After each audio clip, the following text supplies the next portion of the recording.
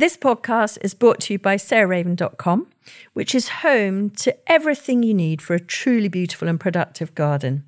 You'll also find great and essential gardening kit and stylish, lovely things to have in your house to bring the outside indoors, all inspired by the garden and the house being tied together.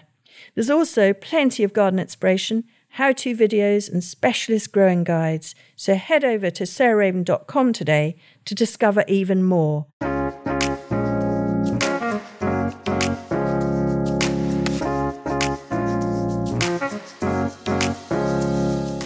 Welcome to Grow, Cook, Eat, Arrange, the podcast of me, Sarah Raven, and today I have returning Josie Lewis, our head gardener. Hello, Josie. Hello, good morning.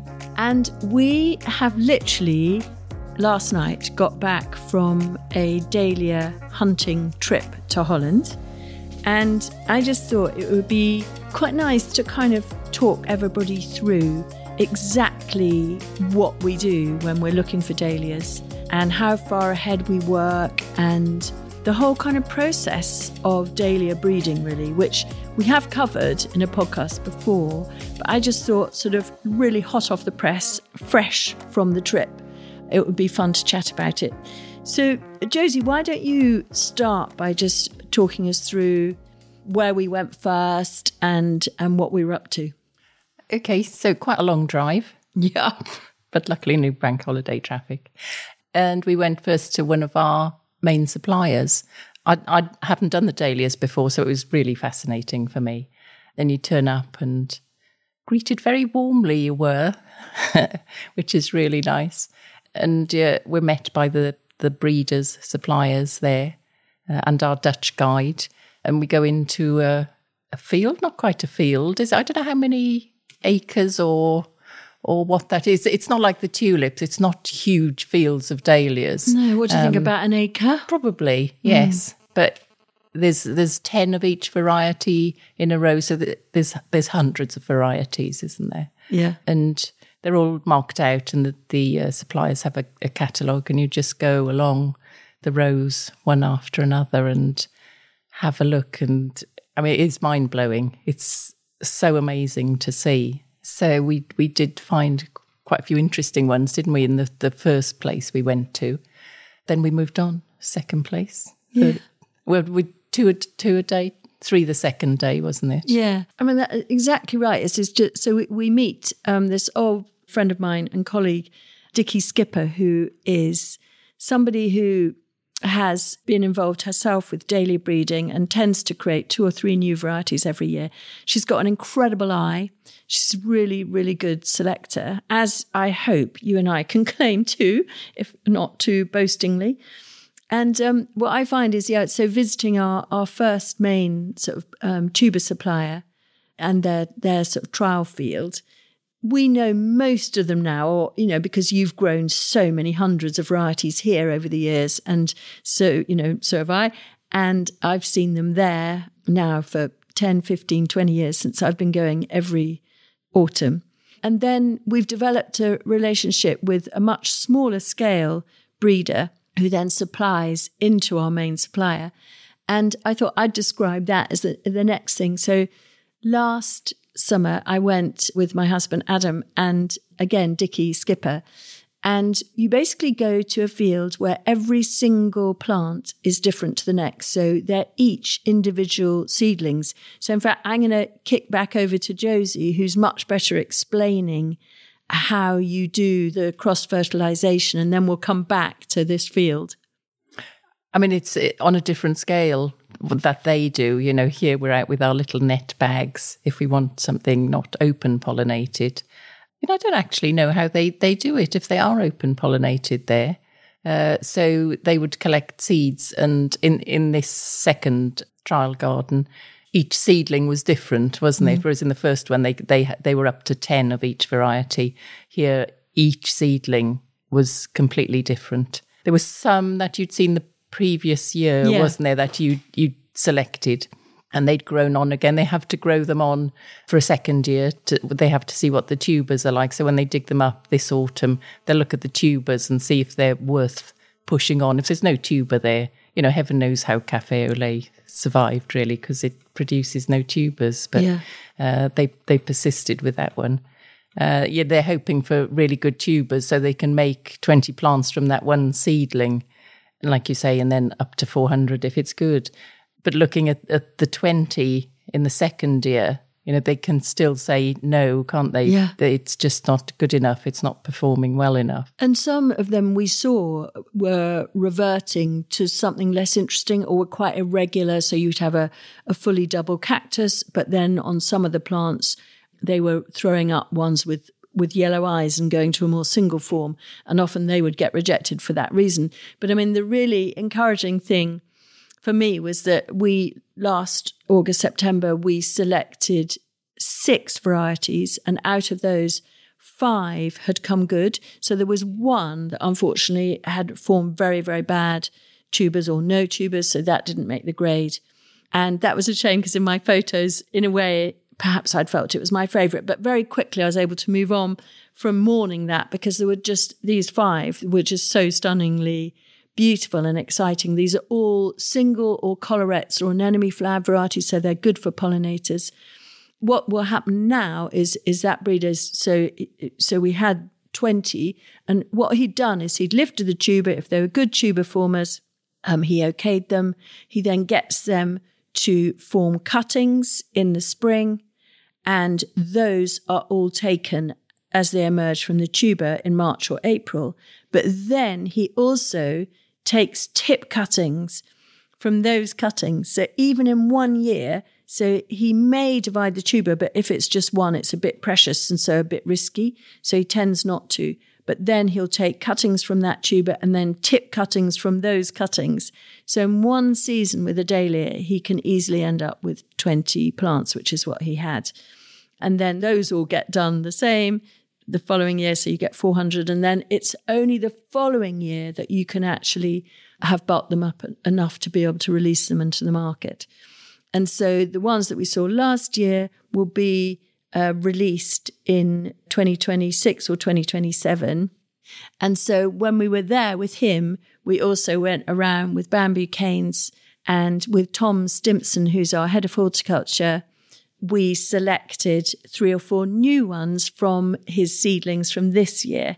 So when we go back next year, we'll have panels of hopefully 400 of the 5 varieties. Of last year's, and we'll have panels of 20 of the ones we selected from this year, and we will then make a new selection. And so it is honestly like visiting a sweetie shop as an adult if you love dahlias. And if you don't select them, they're binned. They never see the light of day again. Yes, yeah. And so it is this sort of wonderful, enlivening thing that you feel you're kind of bringing something to life in a way. Yes, yeah. And we then went on in the second day to another breeder who in fact had bought seedlings from somebody who was retiring.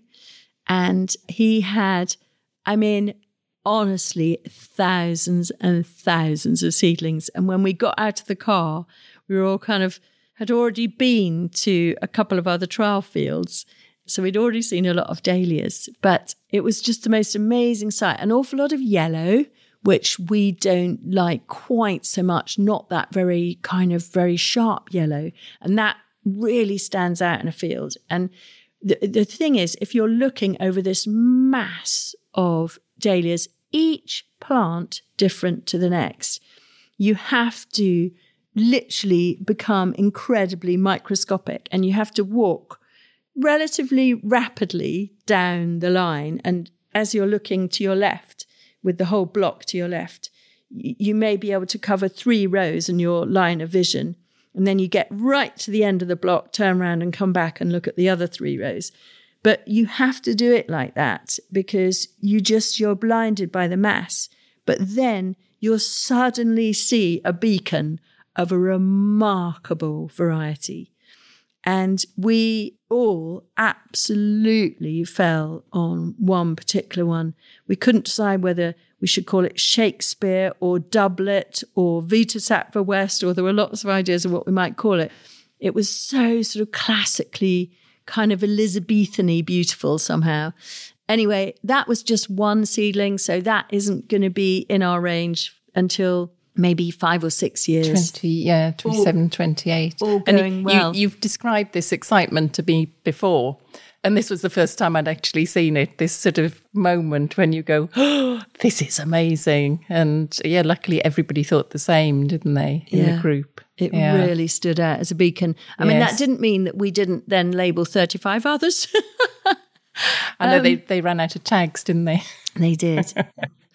But we were lucky that we were one of the first sort of people wanting to breed out dahlias that had visited, so we could claim them. Because, of course, if someone has claimed them before, then that's theirs and that's their variety. Yeah. So, again, in exactly the same situation where he will then grow them out into 20, just the same.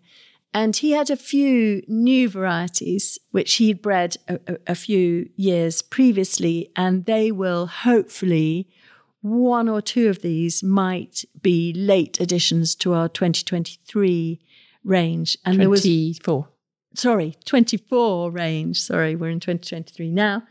And one of them was, I thought, incredibly accurately named, which was Sparkle Octopus or Octopus Sparkle. Yes, yeah.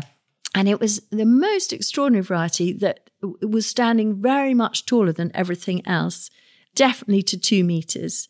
And it's an anemone flowered variety that literally looks like an octopus with its legs hanging down, and then the body being this sparkle, like an anemone flower, of these sort of beautiful nectaries sort of standing proud with the octopus legs hanging below. A slight honker to the petals, isn't it? Yeah. That rounding of the petals. Yeah, sort of slightly quill-like shape of the petals. And we really try and, because you get so sort of into looking at the miniature. So every so often, I mean, Josie said to me, let's stand back and see, when we were in another field, let's stand back and see what one is an eye catcher, because we were thinking we might try and do an eye catcher collection.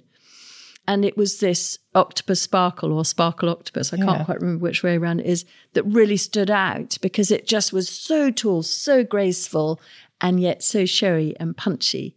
And that, again, so that's available. You know, it's not like we've got involved with breeding that one out, but it's just, again, just being able to look close in, but also stand back and see which one has the impact. But either way, it's just the most sort of exhilarating and creative process. And to bring it closer to home, Josie, before we finish, I just wonder if you'd talk through the ones that you've got growing here that you've grown. Yes, so we've talked previously about how we actually get to the seedling stage, and they're all starting to open now. As we're recording this, I've got 2 or 3 still to open. So every day you'll see me down there. And you're not open yet. But, you know, you judge it from that as well. You know, it's getting later in the season. People don't want to be waiting that long for a flower to open. So the earlier ones would go higher up our marking list in a way. Exactly. Late flowering is not an asset, really. No, not at all. And there's that lovely, it came from Molly Raven, a single, but that apricotty with the dark backs to the petals, beautiful thing. And being a single, that's what we're looking for a lot now, isn't it? And there's the anemone flowered one, which is, it's different to Abigail, isn't it? Slightly different to that. It's a richer colour. That might work. Yeah. And there's some other singles. There's a really sort of neon pink one has come out today, which is quite interesting. Yes. So just to recap, just in case people don't want to listen back. So what you did in last summer. Yes. Just recap on exactly the process. So, this is the process I'm going to say. When this rain stops, we've got some fine weather coming up. So it's better to do this if there's a period of fine weather predicted. So we'll go round and you'll say to me, I like that one. You know, I wonder if we could get something from that. So we'll bag them up before the pollen starts to show. So you put on these net jewellery bags and pull the strings around the neck of the dahlia.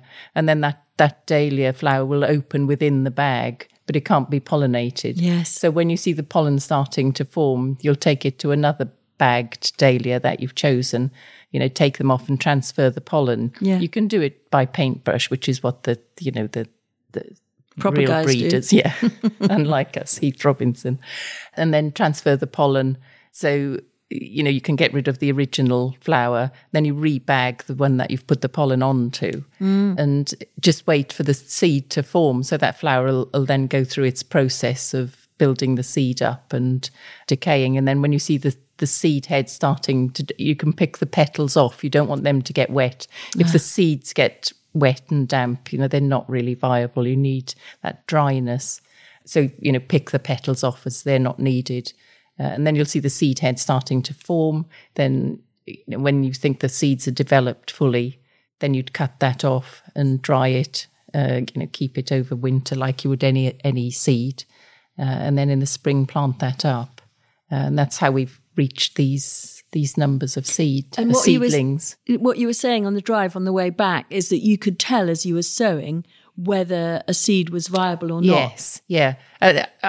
People can look online if they're trying to identify that. Perhaps it's something we can do on our website to make it easier to find. So a viable seed, they're not long, but easy to handle. Black seeds, and you'll feel some are really thin and flat, and you'll know that's not a viable seed. The ones that are viable have got sort of a certain fleshiness, thickness to the base of them. So those are the ones that you want to sow next spring. Okay, yeah, brilliant. So I guess one of the reasons, as well as just trying to sort of express and get over what a fantastically rewarding thing it is to visit Holland when the dahlias, not just the tulips, are spectacular. Everyone tends to go to Holland in the spring, but to go to Holland in the autumn is also utterly wonderful to see all this breeding going on, but also very much to try and do it yourself. I mean, it just is really a perfect home gardener thing to do, to crossbreed two dahlias that you particularly love, to harvest a seed just like Josie recommends, and we'll put it in the podcast notes so you can see exactly how to do it, and to store them and then to sow them. And each seedling that you get will be different to the next. So to plant them out, we've perhaps got 40 here, whereas some of them that we were seeing, we probably were seeing 40,000. We're not suggesting you do it in that volume, but 40, it's filling just a small bed here. And then just each one as they come out is totally unique. You've created a totally unique plant. And it's just such a rewarding, fun and creative thing to do. And then if there's one that you particularly love, you can, just as I've described, you dig up the tuber. If you've got good tubers, then you can store it. And then just like you normally do with a bought-in tuber, you would then use that, you would bring that into growth, get cuttings, then get tip cuttings. You've got 20 plants from one if you love it. And then you can give them all to your friends. So yeah, it isn't just the remit of the professional gardener.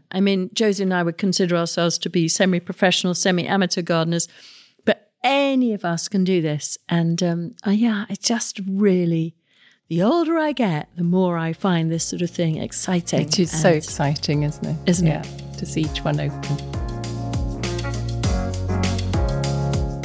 Thanks so much for listening to Grow, Cook, Eat, Arrange and hearing about the thing that we love most in all we do, really, which is hunting and breeding new plants.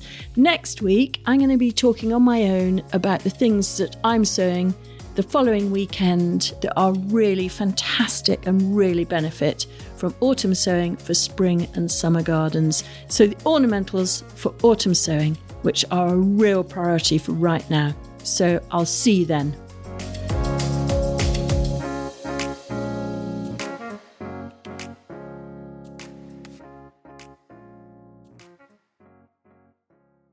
You can find more information, photos and advice sheets on all the plants and recipes we talk about on this podcast by heading to the show notes or at sarahraven.com/podcast.